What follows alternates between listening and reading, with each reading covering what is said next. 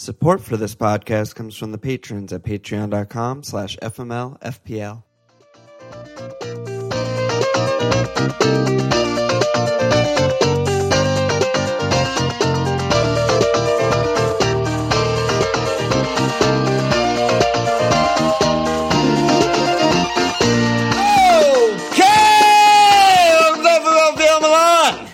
That's false. We have both taken small steps backwards this week. Our teams look good, though. Ready to move forward. How do you feel? How'd you do this week? Just the classic Red Arrow special, Animal special. Feeling good, though. I brought in the Ginger Prince Harold the God, Kevin De Bruyne. Feels good. How are you doing? Well, so I was working until like 9 p.m. on Friday. It was the latest. It's probably the latest we've ever lambsed. I came back, you told me you brought in Kev, and we didn't really talk about it. I need to hear more about that pick. Because you're the only person that has him in the actual world. Yeah. So, realistically, it was just a culmination of many injuries in my team that forced my hand. So, I had Dilva, which is the spot I replaced with Kevin.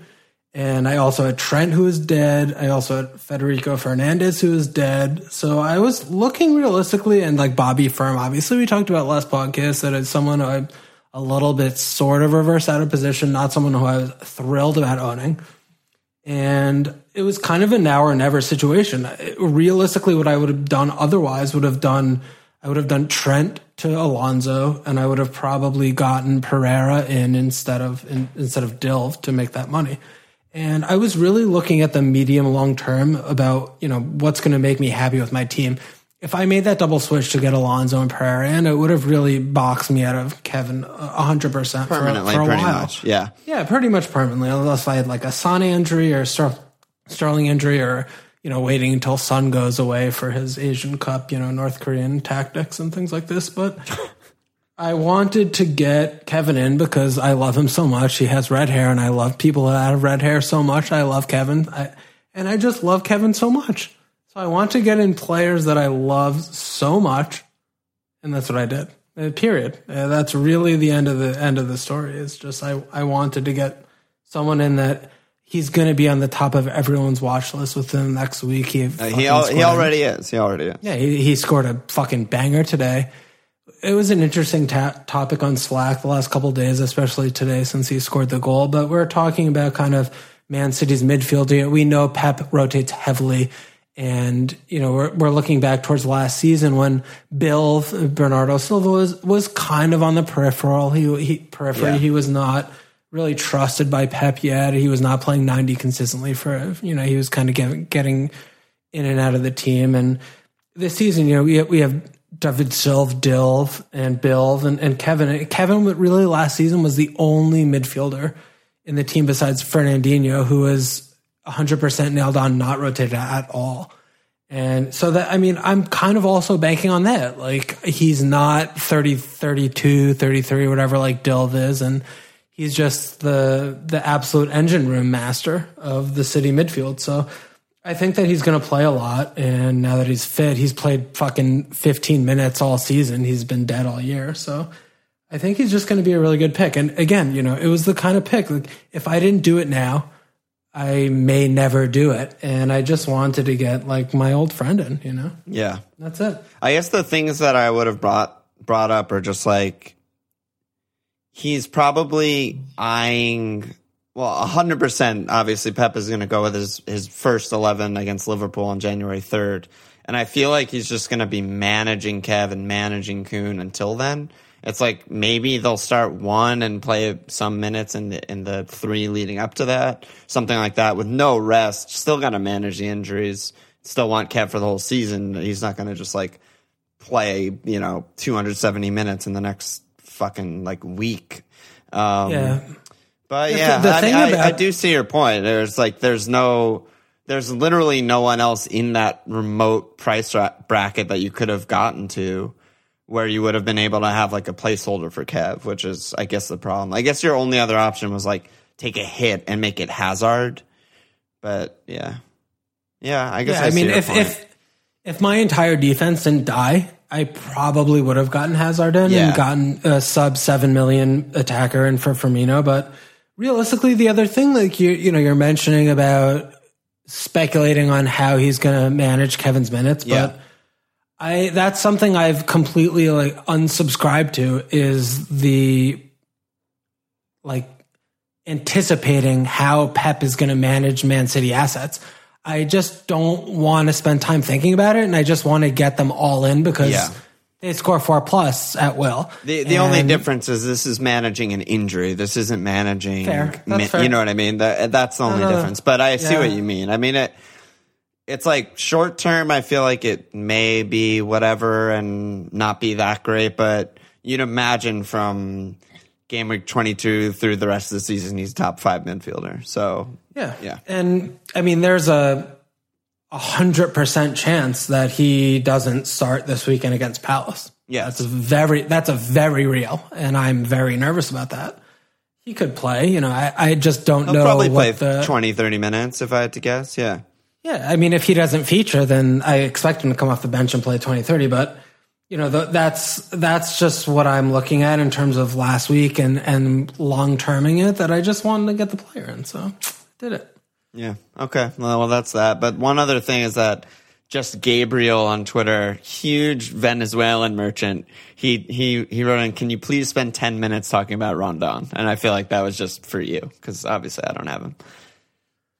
Yeah. I mean, Big Sal, it's the same thing. I fucking, about a month ago, I was shouting him from the rooftops, and I brought him straight in, and people thought I was trolling or making fun of things or just being a little bit silly, a little ridiculous. He's just a fucking stud. He's really good. He just finishes. He's a good head on him. And, for a team like Newcastle, and they don't create like a ton of chances, obviously, but Big Sal, he scores a goal, and, he's in the BAPS because the defenders are horrible. They don't have the pass completion percentage, so they're not going to get good BPS numbers. And, Rondon's just good. He's just a good player. And you ride a player like that when the fixtures are good. They have home Fulham, and it's diabolical. And he's absolutely shredded my team after the home Fulham game. But, it's the kind of thing, you ride these types of players when they have good fixtures. And it's come in. It's been good. Good job by you. Good job. I also got a red arrow. Did you notice we're on the exact same overall points? Did not notice that. That makes me feel really sad because we're both horrible. That's insane, though. How is that even fucking possible? Holy shit. Same numbers? Same numbers, Vinny. I took another hit this week. I did what I said I might do on last pod, which was I got rid of Salah, mostly for Kane. I also upgraded Glenner and Arnie. So that's good. Even though Kane only assisted and Bilva and Mitro blanked, it's still net positive because Glenner is awful and got 1 point, and Arnie's obviously a 0. I don't know what to say about my team. I mean, the Kane cap was fine. It felt... I want to stop you there. Do housekeeping and let's push on. What? I'm not going to talk about my team? No, that was enough. Wow. No, I want to get into Kane and Spuds, but I don't want to taint it with your Van Dijk. One more thing. Got 2 points. Okay. No one more thing before housekeeping. Mr. Tools, absolute question merchant legend on Slack. He said, first question, and I thought that this was applicable before we move on. What is the pod schedule looking like for the festive period? Just wondering when I need to submit 2 game weeks worth of questions. Good job by him. Just wanted to get this out of the way. So we're planning on podding on Sunday, and then we're going to pod on Thursday, and then we're not sure yet for the fucking clusterfuck of game week 20 and 21, which are actually 1 day apart. So I don't know what we're going to do there yet, but just wanted to get that out of the way. At the end of the day, do not call me FPL lieutenant and you are not FPL major, where we're going to take like a 3-week break when it's fixture pileup. We will be here and we will be there. Yeah, that's just not what we do here.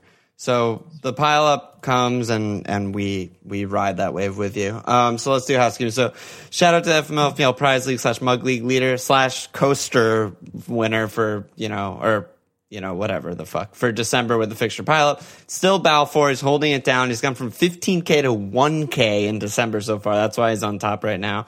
Still 3 game weeks left in December, though, so a lot of action. Shout out to Goal Scorers Challenge League leader. Still Magic Mike retaining his fucking magic touch. Eriksson pick this weekend extends his lead to 2 goals.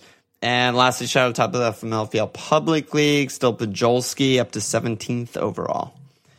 Good job by him.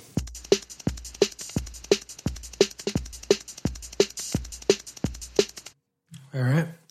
So Spurs was a very contentious thing in Slack this weekend. Hold on. Do you want to get Marino out of the way or no? No, I mean, does that impact FPL right now? They have they're not going to be able to buy Hulse and Holtel. It's probably they're going to be sad for a few weeks. It doesn't matter. Yeah, I don't think there's much for FPL. There's not much to say other than everything is wait and see, and no one is an option. Yeah, it doesn't matter. What are we going to buy? Delo? It just does not matter. Yeah, and it might. I'm interested, but it's all wait and see. Obviously, very interested. They have players who they're better than Wolves. I mean, right. They have players that are good, but it's just for right now. There's no purpose. Yeah. But I'm looking at Spurs because you are the most anti-Kane. It would be equivalent to me buying Felipe Anderson. Yes. You took a hit to get Kane in, Captain Kane. Yes. You were absolutely on a torrential shit fuck against Spurs during every second of that game. Yes. Kane got an assist. You didn't want it. You wanted to throw it away back into the sea. You wanted a red card from Kane captain to get double negative points. What are you seeing? What are you seeing out of Spurs? You thought that the performance was diabolical. Tell me more about that. Does this mean I'm a masochist? I think so, right? Because I kind of just wanted that disaster. It's somewhere in between. It's somewhere in between. Okay. I thought that Spurs. Okay, I have takes on this. One take that I'll bring up that's sort of a positive spin on it before I go dark is there's a weird thing this season where despite there being a mid-table, which is also weird and new for the Premier League, the bottom teams are so absolutely horrific, like Burnley, who Spurs had this weekend, that we're seeing a rotation from the top teams who are really good in games against these teams because they're just walks in the park. We're not used to seeing, I feel like in past seasons, if it's Spurs versus a bottom 5 team or whatever, it's still the first 11. And that's where you get the maybe potential for 3-0, potential for 4-0, potential for Kane hat-trick or something. But Poch just comes out with fucking Davis at center back and fucking Skippy in midfield and Lamella and Mora. He's just this is an easy-ass game. Burnley offer absolutely no threat at all. And he got paid back for that. So that's a good job by him. Regarding Kane, I regretted my decision a lot after watching this match. He offered exactly 0 threat on goal. His shots were both basically non-shots, and he created 1 chance, which was the Eriksson goal, and that's all they needed to do to win, so that's good. I think he was noticeably deeper. Lamella was kind of playing the Sun role. Lamella took every shot in the game. Lucas Moura also had a decent chance, and Kane was kind of deeper than both of them, and it felt really, really bad. But the one thing that I've kind of come full circle on was that first point that I brought up is that it's a weird season with the rotation, and it's sort of, I feel like it's at the point where it's sort of better for a Kane cap to be up against Everton, Bournemouth, and Wolves, the next 3, than it is to be home to Burnley because they just play fucking Scipio in midfield and they create nothing and they're just garbage. So I don't know. That's where I'm at. I don't like how much you're slandering against Scipio. No, he's just my scapegoat. He was fine, but he's not Eriksson, and that's literally the for that was made, Okay, so my take is decidedly on the polar opposite, I think, from you for the Spurs game. So for number 1, no Eriksson, no Son means that 2 of their 4 best attackers were not on the pitch, 0 to 70 minutes, which is significant. we were talking about Slack a lot. Like, you're a Liverpool supporter, right? And, you're going nuts about how fucking shit ass Kane has been for the first half or 60 minutes, whatever. And you're saying to me, it's like, this is why, if this was Liverpool and you would be like, this is why you don't have Salah. And I'd be like, yeah, exactly. And for you, you're like, this is why I wouldn't want Kane because the team is bad. But if Liverpool run out the team and they have like no Firmino and no Mane, and they have Salah sitting all by his fucking self and they're creating nothing, it's the exact same thing. So I think what I just said. That's like exactly what I just said. Yeah, I don't know, man. I was fucking looking at stats and shit while you were talking. Oh, good. Good job by me. Was that bad, actual? No, that's fine. But that is basically what I was just saying as to why I'm like sort of okay with the bad performance, because in those mid-table matchups that are all their next three matches are against the like decent mid-table teams, the Spurs are going to run out their first 11 and they should be more explosive and create more. That's basically what I said. Yeah. God, you don't even fucking listen to me anymore. No, I listen, but like sometimes I don't, sometimes I do. Okay, it's fine. But in general, I just feel like, Kane, it's the same thing that he just doesn't look it for 90 minutes. He just gets an assist, 10 points, like no problem. He always finds a way to just get a little cheeky return. And when he doesn't get a cheeky return, he has like Rose diving on the left. He has Trippier like putting in great balls from the right on set pieces. And it just always happens. And it just feels like it's a good like safety security blanket. And I am just like not worried about Spurs. Like, the fixtures are still really good for the long run. And, now that they have no Champions League games for like fucking 2 months, they're going to be playing their best 11 until Sonny Boy goes to fucking Korea, wherever the fuck. They're going to just be great. I think they're going to just tick along, score 3+. And Kane, I think Kane is just great. Yeah, I mean, I'm fine with it. I do. The thing that I was most mad at myself, I think, after watching that game is that, like, it's definitely the first transfer of this season that I made, like, basically out of fear. Like, I have been saying all season how bad Kane's been, and I've been shitting on him on the pod as recently as like 2 pods ago. And then out of nowhere, my brain just flipped and was like, I have to do everything in my power to get Kane. And I think a large part of that was Liverpool's awful fixtures and kind of like, where am I going to go from there and who am I going to captain? And that was really the driving force behind Kane, but I'm totally fine with it. And I agree with you. It's fine, and the fixtures are good, and he's Kane, and he just returns for fun. And I think I do strongly believe that, like, even though these matches are worse on paper at Everton, home Bournemouth, home Wolves, than home Burnley, the first 11 is so much better than what fucking dog shit they ran out last week that the goals will come, I think. Yeah, they'll come. Yeah, so that's Kane. What else we got? I think we should talk about Hazard. I mean, he is just, as soon as we got rid, or at least I got rid, he's just now playing false 9, and he's returned for 4 straight. James on Twitter said, I can afford either, but only one of Hazard or Sane. If money's no object, who's the better pick going forward? Also, FPL Classico on Twitter, he said, Hazard did well in the last 2 games in which Morata and Giroud didn't play. Looks like his new role works well for him and the team, but will both Morata and Giroud keep being benched? Yeah, man, Hazard's, it's, once again, I don't know how broken record-ish of broken records we can feel. We've said this 3 pods ago, 6 pods ago, 9 pods ago. He will always return and he will always tick when he's fit, period. There's no question about that. The main issue is that he's expensive and that captaining him is a very suspect situation. I mean, he has games where he just doesn't make a shot attempt, period. And he's just not that kind of a volume player. He'll make some side passes on the counterattack and he might get a couple assists here and there. But, realistically to me, when I've been watching Chelsea play the last few game weeks, his assists in the last 3, he had the goal in the assist game, but before that he had 2 assists, 1 assist, 9, 5, 6, but he could have had 0 everything in all 3 of those games. He didn't really create anything. It was just a counterattack where he's making a side pass and someone's doing something. So I just don't think that still to this day that he's 11 million, that he's really worth that price. And if you've owned him since 10-5, 10-6, there's no sense in getting rid. But I'd still rather have someone like Sterling or Sané, someone who has a hat-trick potential in them. And I just don't think Hazard is the same caliber of FPL player. What do you think?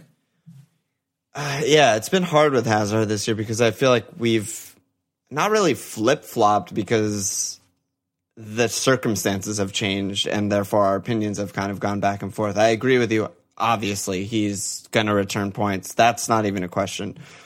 Early in the season, he felt like he was the most important person to get in all of FPL because Chelsea looked different and he looked different than he had ever looked before. Then it kind of went back to normal Hazard, and he was just hit or miss every week. Maybe he gets a lucky assist, maybe he gets a pen. And now it's kind of like, is he going to stay false nine? Sarri is still a new manager. Like, he's still figuring out what the best way is to win, what his best 11 is. One thing that you could say confidently with Hazard in past seasons is that, like, a home banker type of like Kane, Salah type of home banker is not really the case with Hazard because Chelsea were under such defensive managers. They didn't like dominate the ball and create a lot, but maybe that's changing with Sarri, and maybe that's changing with Hazard at false nine. The only thing that I can definitively say with Hazard is that I agree with you. He's going to be good. He's going to tick points. I still don't like him as a captaincy over Kane or anyone on City or Salah. I think it's the main thing to me is just that game on game, no matter who they're playing, if it's a home banker or an away against a bottom 5 team, not even bottom 10, bottom 5 team, he could still have 0 shots on target in those games. He's literally done that this season. Yeah. I mean, it's not surprising when that happens. Like Mo, actually inconceivable that he won't have at least 3 shots in those games. It's impossible. It's fundamentally impossible. And with Hazard, it is. So that's the thing is like, if you feel good enough, if your team is set up that you have 2 other captaincy options like this and that, then it's okay to have him. But he's very expensive. And, for you to be able to skate by with him just being your third premium guy, and that's fine if that's your case and your defense is good and things like this. But he's very difficult to rely on. Yeah, that's the thing. Yeah, it's interesting. I mean, it obviously looks bad when he returns in 4 straight and neither of us have him, but he is right around the corner from probably blanking in 5 straight. I mean, I don't know at what point we would both have to just get him. If he stays in the false nine and he returns, 3 out of the next 4 and he starts in all those and plays false nine, then maybe we're, saying different things like, okay, now he's just striker and now he just shoots all the time. That's possible. But as of right now, we just don't know enough information. I mean, like, Barkley was in the team for 3 weeks and then fucked off. And now Pedro's in the team for 2 or 3 weeks. He's probably going to get fucked off. Like, we just, nothing is settled. And so we just don't know enough, I feel like.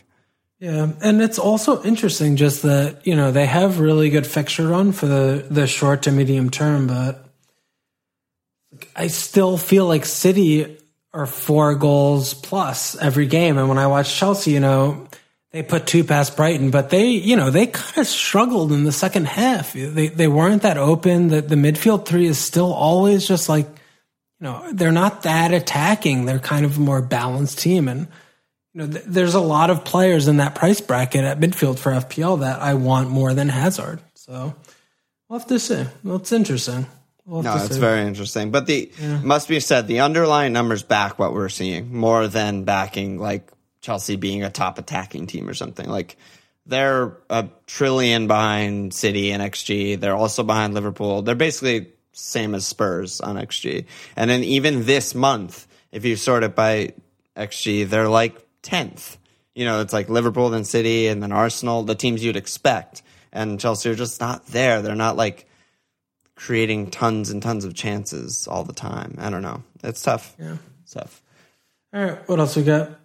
So City, you kind of already did the Kev talk, but a lot of people were writing in about Kuhn Dongfest on Slack. Is it too soon to bring Kuhn back into our squads? Factorilla on Slack. I've been planning to get Kuhn back in, but worried it'll fuck my structure up a bit. Is 2 premium strikers a fool's errand? I have Kane. Or do you think this will help me get ahead of the curve? And Paul on Twitter, I want to hear Walsh talk about how he sees the City midfield 3 over the next little while. I mean, that was a lot of action. Do you want to start with the Kuhn versus Jesus or the midfield? I mean, there's not that much to say about Kuhn. If he's fit, he started today, so that's a good sign for his fitness. I still think that he and Kev will be managed. Maybe they'll start at Leicester and probably rested home Palace at Southampton, all for the Liverpool game, which is by far the most important game of the season. It could decide the title race. So I think I see it a little bit differently just because Jesus recently, best I've seen Jesus play since he was bought by City. What was that? Maybe a year or two ago. Like those first few performances. 2 seasons ago, where he just returned every single week. Yeah, he was electric. He had like a run of 6 games. I think he returned every single game, and he was just all over the place. He just I remember like before last season, it was like who to get, Kuhn or Jesus. That was like a thing. Yeah, he looked like a world beater. And last game brace, he looked back to that form. Game before, he also looked very good. So I think it's like a little bit interesting that maybe Kuhn, especially off of an injury, might be managed a little bit more than we thought initially when he was just playing 60-ish every game week because Jesus was a fucking one-legged piece of fuck. But at midfield, I still think back to last year, and you watch Kevin play, he's fucking insanely good. He's so good. He's easily the best midfielder in the league. Like Aguero couldn't crack into the 11 on the Argentinian national team. Like they have like Higuain and obviously Messi and things like this, but to think that Kevin would not crack into any 11 in anywhere in the world is ridiculous. It's a ridiculous thought. He walks into every team. Yeah, he's a level above. Like Kuhn's obviously a good goal scorer, obviously a good number 9, no question about that. Kevin is a top 2 number 10 in the world. He's so good. So I don't think that he's going to rotate. Last season, Kevin never missed a league game ever. He was just the first name in the team sheet. He played every single game. And I think it's going to be more of the same. It's just a matter of him building up fitness. And, he played 20 minutes on the weekend. He started today, scored a worldie, and I think he's going to come back in the weekend. I think Kevin is just so good. Yeah, I think I mostly agree with that. I just think it'll take a little longer than you do, but basically the same outlook. I guess as far as the midfield 3 go, I think that it would be foolish to say anyone other than Kevin and Fernandinho are nailed, which means Dilva and Bilva both complete stayaways for me. Yeah. Basically starting agree. now. I mean, I have Bilva. He was my 2-week punt. He's just a Richarlison placeholder, but he's 1,000,000,000,000% out of my team after this week. Yeah, I agree with that. Yeah, so that's interesting because it kind of lowers the amount of play, like the City player pool that we can choose from, especially if Jesus and Kuhn kind of start rotating a little bit more. So that's definitely something to monitor. I like your midfield 3. It's just great. Yeah, I really do think that they're going to start rotating a little bit more, especially now that Jesus has found some form. Like it makes sense. It doesn't make sense to just keep riding Kuhn into the ground. Yeah, he will get hurt again, no question. He'll get hurt again. And when Jesus is looking like this, it just, Yeah, it's just such a long season with the Champions League teams. It's just like, there's so many more games left in their seasons. Yeah. I think that's mostly it besides questions, unless there's something else that you want to kind of hit on. I don't know if you have this in questions, but a couple of people DM me about just cheap strikers, which I thought was an interesting topic. Because yes, there are a bunch of questions about that, but let's just talk about it. I mean, give the shout outs and then we'll get in there. Yeah, let me find them. Frederick on Facebook wants to know Ings versus Jimenez. We have Barrack on Slack. With so many premium assets firing on all cylinders, it feels like the budget striker spot is an inevitable part of everyone's team. Is transferring them in and out based on fixture/form a sustainable strategy, or should we set and forget? Yeah, I mean, that's mostly it for strikers questions. But yeah, I mean, it is an interesting topic, and I feel like we've talked about it every week.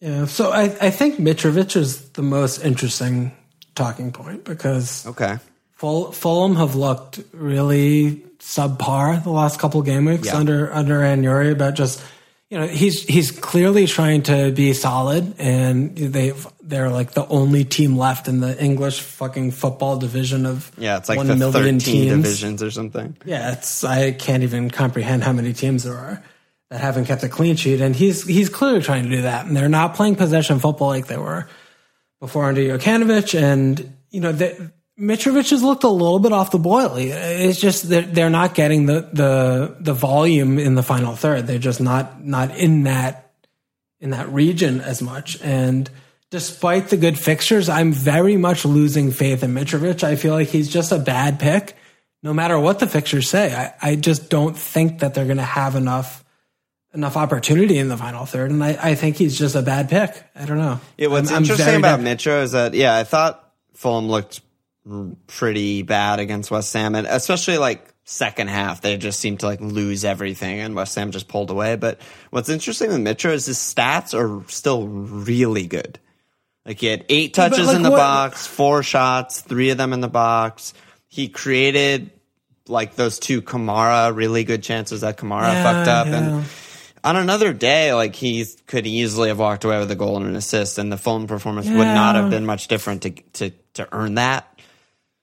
I'm worried about it because I just brought him in for sure, but I'm not as worried as you. I think that, like, I'm just watch highlights like an hour ago, so it's like very fresh in my mind, but there were a bunch of times where he was inches away from being clean through on goal, and like Balbuena would make a last ditch, tackle to block it out or something, and it was just like that shouldn't happen regularly away to Newcastle, home Wolves, home Huddersfield. He's still the main man. I think he's okay. But that said, Ings is probably better than all of these guys. Yeah, so before we get to Ings, but the same thing with Mitrovic, like you're just talking to me about, is similar to what I was thinking about with Felipe Anderson. I mean, I think Felipe Anderson is probably a cut above, just in terms of quality and ability, but when you're relying on your teammates to finish things, to create things for you, and you're playing on a bottom 10 team, it's very difficult. Like that's why I think they're not a bottom 10 team. West Ham. Okay, fine. They're a top 10 team. Yeah, 8th or whatever. Yeah. That's fine. But with Mitrovic, like that's why I'm thinking about a player like Zaha, where it's just like it doesn't matter who the fuck is playing around Zaha. If he beats 3 guys down the left wing and he cuts in and he shoots, like he's going to score. If he dives or gets fucking hacked down in the penalty area, he's going to get an assist because it's going to be a pen. When I'm looking at Mitrovic, it's like, he just like, it's going to be on a corner kick or an indirect set piece or something like this. And he has to have some things going right for him, and he needs volume. Like he doesn't need, if they have 2 indirect set pieces in a game, he's not going to score. But if they have 7, then he might get something from that, Yeah. And that's what they were doing under Jokanovic, and they're not doing that anymore. And so that's why I'm a little bit concerned about him. I just feel like at that price, Callum obviously is like a little bit injured. He might come back, but I'm just nervous about it. I mean, it was a bad week to bring him in from my perspective. Like if this was a week later, if my moves were made a week later, I would not have considered Mitrovic over Jimenez or Ings, honestly. But let's go to Ings though, because Ings, they have Hulse and Holtel back in there, and he's fucking 5'4", is basically free. The price it's silly. The price makes him the best value. Probably picking the game, but definitely best value forward, not even remotely close. Yeah. I mean, he should be slowly making his way into nearly every team. I think so. I honestly think so. Yeah. Yeah. I mean, 5'4", and especially when you have a player like that who is so cheap at 5'4" on pens, when they play a top 4 side, you always have that in the back pocket where you don't have to bench him.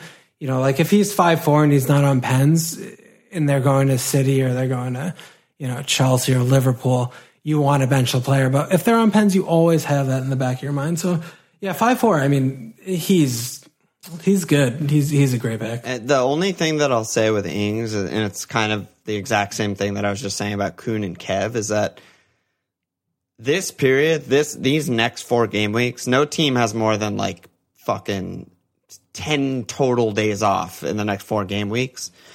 He's just back off injury. He's super injury prone to begin with. I'm just a little bit worried that the matches that you want him for, which are the next 2, away Huddersfield, home West Ham, maybe he gets rested for one of those, or his minutes are managed just coming off of injury. I mean, he got subbed off early against Arsenal, probably because he's off injury. And then like the 2 after that are home City at Chelsea, and that's really bad. So I think it's defensible to wait until after the Chelsea match, and maybe he shows fitness, and then he should just be the main man for the rest of the season, or as long as he's fit. But that's the only thing I'm like slightly worried about him, like why I probably wouldn't do like a Mitrovic to Ings move, I think. Yeah, that's fair. I mean, you can also reason at the other side of the coin and just say home City at Chelsea, 0 points out of 6 is definitely what's going to happen there, no matter if you have Ings or not. So you want to run him out there for at Huddersfield. Right. Home West Ham. The winnable matches, yeah. Yeah, the winnable game. So we'll have to see. Yeah, we'll have to see there. And then there's Jimenez, too. He just returns every fucking week. Fucking donkey. Absolute donkey. I mean, people who went Jimenez, like, you know, back when it was like Jimenez or Callum, or, you know, I don't know. There were definitely moments in the season where it was like maybe Jimenez time, or I don't know. Or Jimenez over Ings before when Ings was fit. Is like, those people are all flying. Like, he returns every week. Like he's just a really good pick at this point. It's just there's no other way to see it. He started out at 5'5", and he's now priced at 6'2". He has 11 returns in 17 game weeks. He's just been doing it. I mean, Wolves continue to be a low, like between the 6 and 10 place team in the table, and you know they're not scoring a ton of goals, but when they do score, he's usually in the middle of it because they only play like 1.5 attackers, and he's the one. So they really do. He's just involved in everything, central to absolutely everything they do. Obviously, like Vinagre doesn't start, and they finally keep a clean sheet. Good job by me. Yeah, I was just looking up as you were talking about Jimenez. Also, his fantasy goal involvement percentage is 69%. Means 69, bro. 69, dude. When he's on the pitch, 69% of the goals that Wolves score, he's involved in. That's ridiculous. But then you look at Ings, is not getting any percentages. Ings is 78%. Danny Ings, bro. What the fuck? I've never seen a number that high for someone who plays regularly and starts regularly. Like, that's ridiculous. The Dingy Boy. So basically it should be Dingy Boy, Mexican Donk, and Callum. Yeah, I mean, the 3 budget striker and super heavy midfield is definitely a thing that, like, people are asking about. Like, Toby on Twitter, what are your thoughts on going huge in midfield and ditching premium strikers such as Kane and Alba? Sterling, Sane, Hazard, Salah would make up quite a midfield. Like, I feel like that is a real strategy that we have not entertained that much. And it seems viable because of these guys who are actually good options.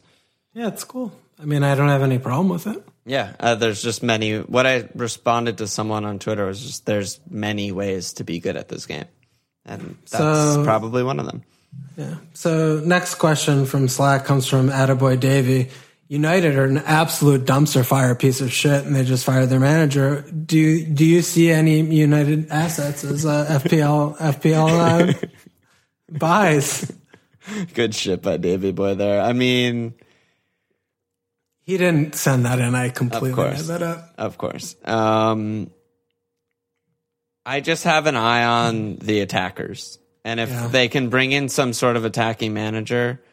They have absolute world-class talent going forward, and they should be scoring lots of goals.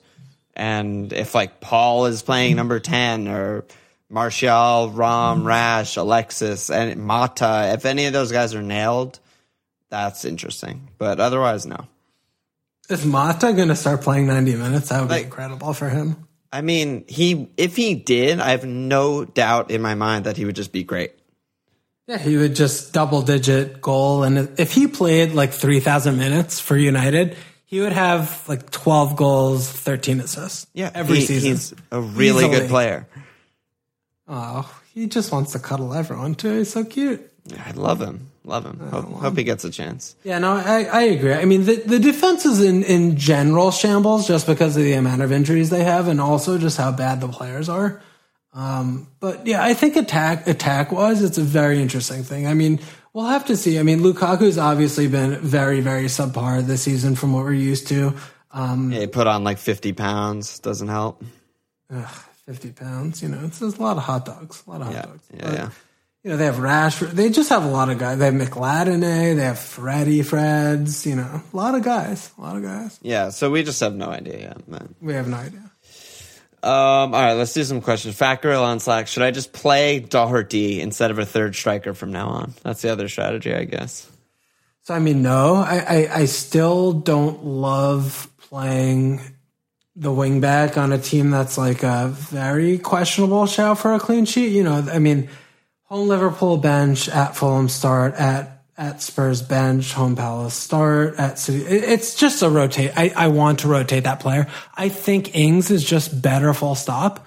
And, if you have the two of them and that's the 11th spot on your team that you're rotating between, then, you play the fixtures. And I haven't looked at if Southampton and Wolves rotate well, but I would still rather have the striker who's on pens at the basically same price. It's like 0.3 now, maybe 0.4. Yeah. Than playing Doherty. Doherty. Yeah. Yeah, I agree with that. Jabron James on Slack. What defensive assets would you be targeting for the festive fixtures that give you the best blend of fixtures and nailedness? I mean, I don't know where to go there. Are we talking about budget? What are you thinking there, bud? I'm just looking at the fixture list right now, sort of. I mean, outside of Liverpool, no other team has really shown the propensity to have a clean sheet shot in every fixture. I mean, City. So I think Everton are my favorite there. Yeah, I think Dean and Richarlison in general. Oh, go on. I don't know who Dean is. I'm talking about Digne. Oh God. God damn it all. They're fucking Americans. Yeah, you're Americans. Yeah. I think Everton look good. Other than that, though, I feel like Watford have reasonable fixtures. They're not diabolical. Wolves also rotatable. I think Huddersfield are rotatable. They're just a lot of teams that are. It's going to be a difficult thing because this is when it seems stupid because we all have between 3 or 4 defenders that we start every week. But when the fixture pileup happens and everyone's rotating like mad and we're going to get some rogue 0 minutes, that this is going to make a big difference. You can get an extra, 16 points in the month of December, the month of January between just playing it right and getting a little bit lucky. So I think it's something at least that's worth considering and not just fucking off completely. Yeah, and center backs in general are more rotation proof, so that may be something to focus on. But in just back on Everton for a sec, I mean, I think starting game week 19, not this game week, but next game week, I want double Everton from then on for a while. I want Dean and I want Richarlison straight in. And I think they're both start every week. Yeah, so. Rich is good. Rich is great. He's just fantastic. Yeah, I mean, I think Rich is. I'm probably going to get him in for a private Sonny Boy. Yeah, for Asian games. Yeah. Son. Yeah, I mean, dude, City they have 1 clean in their last since game week 11. They have 1 clean. That's been very bad for me. Yeah. But yeah, I mean, Liverpool just do it every week. So I still think I've had Van Dijk since my wild card, and it's been great. So that's good. Yeah, he's pretty good. Haffy on Slack. Is Snodgrass the perfect 5th mid? To which Mars replied, he's the perfect 3rd mid. I mean, you take this away. Are you still down on West Ham after that? Still feel the same? No, I'm coming back to like reality. Yeah. I mean, they're just decent. They're just good, and like Snod is pretty good. I think he's definitely a good first guy on the bench. I don't necessarily trust him every week. He relies mostly on just like an abundance of crosses, and I don't think he'll regularly score worldies. But one thing that can be said about Snodgrass that most fifth mid type players you can't say about is he's had really good FPL seasons before. He's been actually relevant and put up like he had 150 points in 12-13, 130 points in 16-17. Like he's a guy that does stuff. Yeah, the thing that's interesting to me about Snodgrass is that I don't think he's ever had, 4 game weeks in a row of returns. And yeah, probably never. He relies in the past so much on just, indirect set piece assists, things like that. Well, he's always on the worst or like a bottom 3, 4 fair. team. He's been on Norwich and the like and Hull and shit like that. Definitely gotten relegated at least twice. Yeah, but at the same time, I mean, he's not taking high conversion rate chances in the box. Like he's shooting from outside the box. He's shooting from long range, and that's the kind of player he is. So that's why I was so down on him. But at the same time, now, he's sub 6 million. He's 5'4", and, he's proving his worth. He's on those indirect set pieces, on corners, things like this. And he creates a ton of chances. Yeah, no, he does. So, he's fine. I just don't love him. I don't love him as a starter still. Yeah. I think Felipe is way better.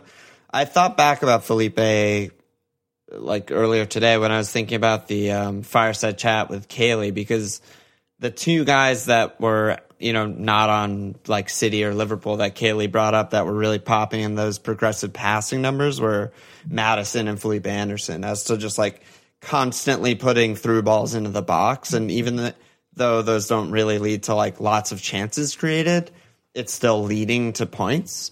And it's interesting because usually it's 1-to-1. If they create a lot of chances, they'll get assists. And if not, they won't get assists. But in Felipe's case, I mean, every time you watch him, every time West Ham are countering or he's on the ball, it's just like, he's just so fucking good.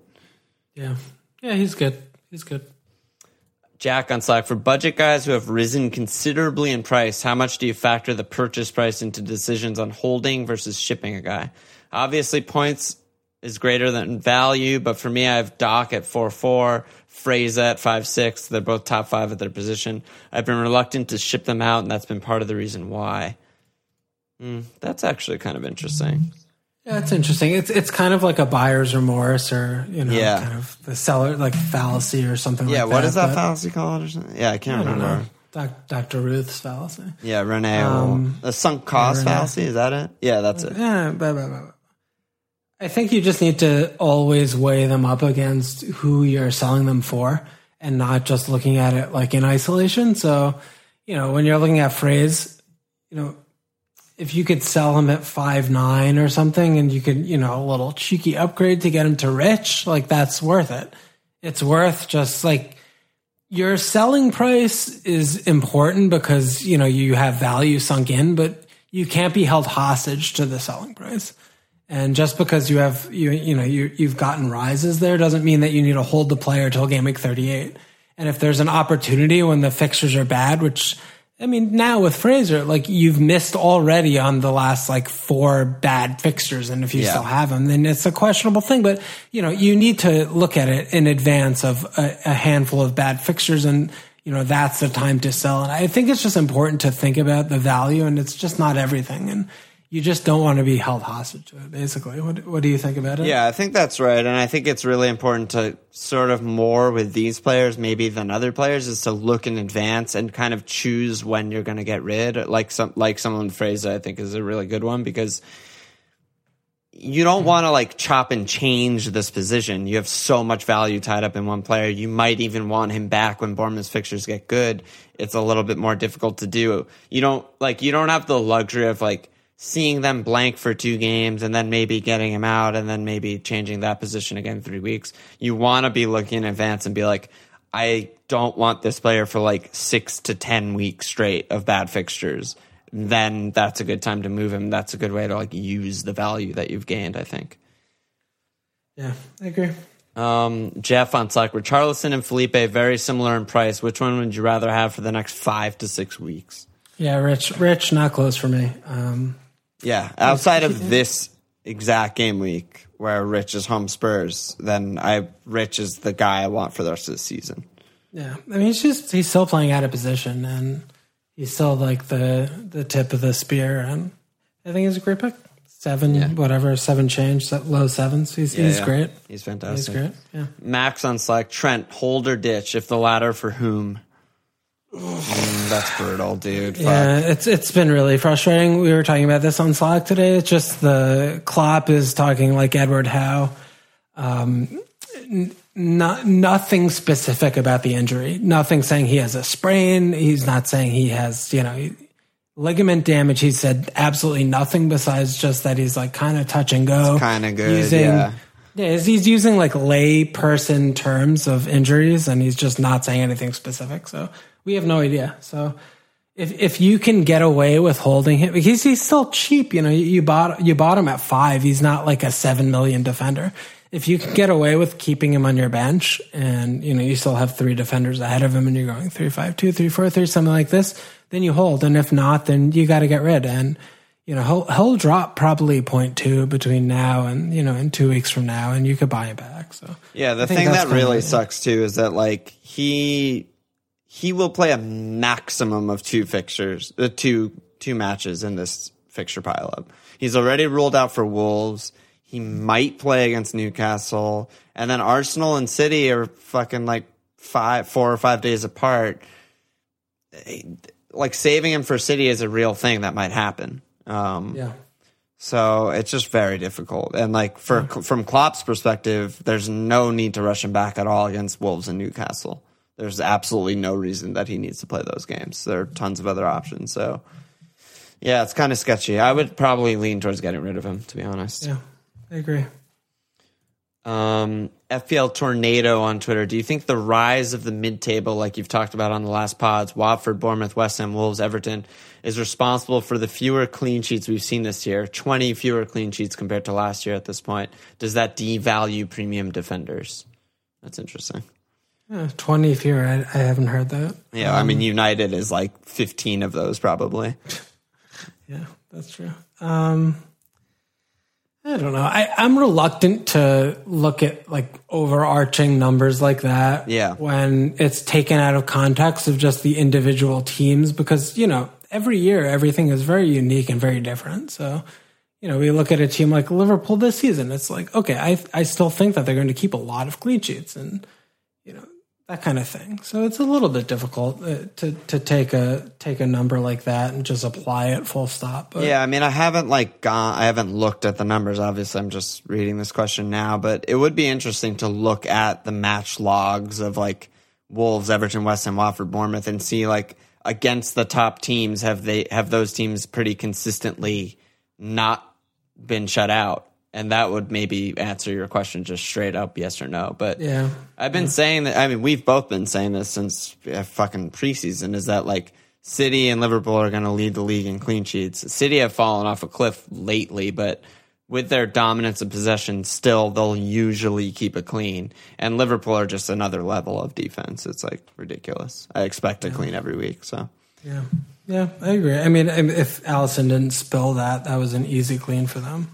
Yeah, I mean, I think they've conceded like 7 goals on the season or something like that. 2 of them are Alisson errors. It's hard to remember the other 5. I mean, there's like very few. There's the Laka Worldy. There's the weird one at Cardiff. That was also like a weird fucked up play. There's like very few goals going in.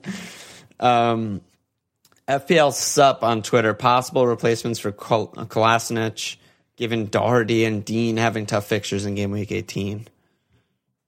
I mean, why are you getting rid of Kola? Is he hurt still? I think we don't know.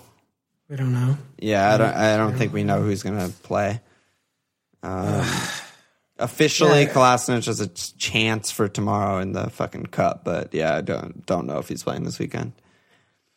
It's a tough one. Like this bracket of defenders, there's no one really like great. There's really not. I mean, I just bought Kiko Femenia. I feel like Watford's fixtures are reasonable in the medium term, even though they haven't been.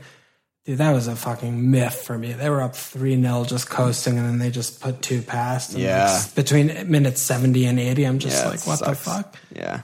But I still think they're okay.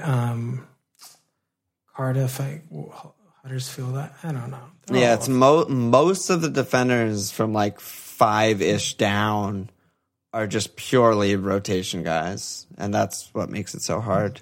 Yeah. So all right, let's go on. Let's do caps. Let me see if there's any other good ones right here. Here, let's just do this one last one. Jessup on Twitter, standard question, but for those like me on Wildcard, who are the first 3 or 4 names in a team that you want to build around?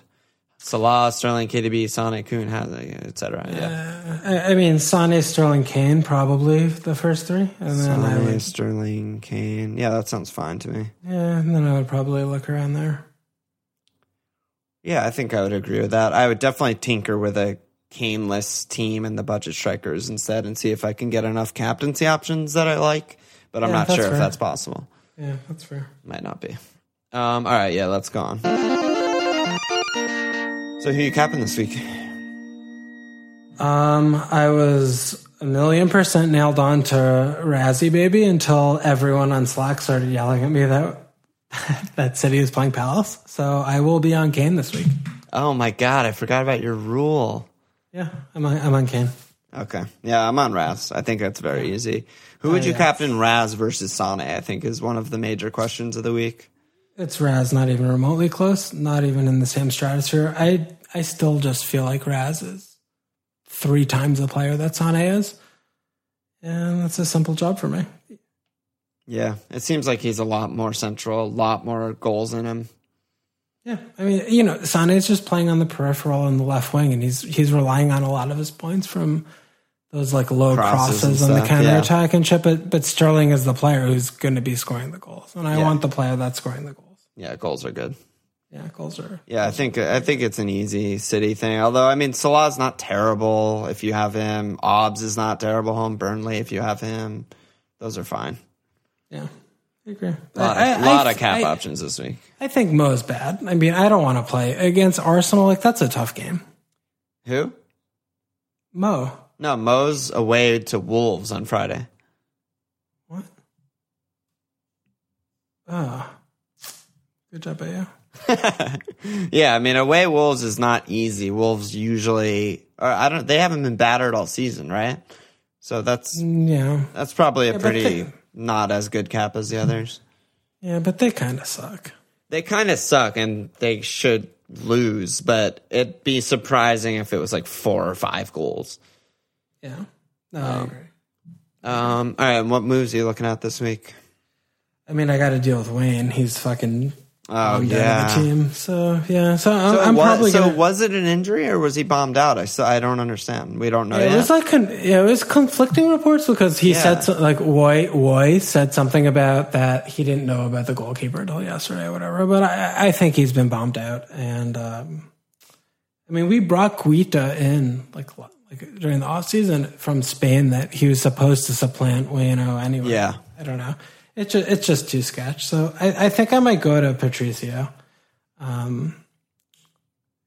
They're just, I can't afford. You were just talking shit on Wolves defense. Yeah, I don't think Wolves defense is good, but I don't think like Watford defense is good. I don't think fucking like Cardiff defense, Huddersfield defense. Like these are the teams that they're in and around for the 4 or 5 goalkeeper West Ham spot. Yeah, West Ham. I think West Ham defense is probably worse than all of the teams I just mentioned. So no, but the points though are so good. Yeah, but it's still just like a joke, and I can't go there because it's just I have pride and I have my name and my honor. Oh my God. Yeah, no, get the fuck out of here. So I think I'm gonna just go with Patricio and just be sad about it. I mean, it's a good job covering the Doherty points and stuff, I guess. But yeah, I guess. Man, Fab just gets the saves are just so good. The saves and the bonus points are just so incredibly good with Fab. Yeah, I'll leave Fab to you because you own him, and if I bought him, I'd break him. So that's a good idea.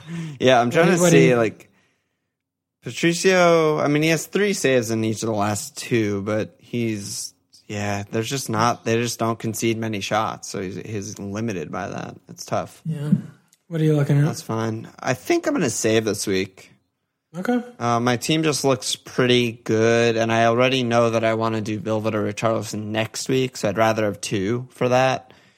I mean, it's really killing me that my, like, expensive, like, Laporte has just been blank city, but I don't think that's going to last, so I'm fine there. So I'll figure it out next week. I think Bilvet or Rich and something else maybe, or float another next week or something like that. All right. Yeah, I think that's that. Let me slap. We had 2 new Patreon signups this week. Slap their asses. Need their asses slapped. We got Steve Goad and M. Soot, a.k.a. M. Sutherland. Good job by them. Slap that ass. Get in there. Fix your pile up. Okay, bro. Is that it? I think that's it. Any last words? No. Check us out at FMLFPL.com. Follow us on Twitter at FMLFPL. Support us, Patreon.com/FML. Cheers.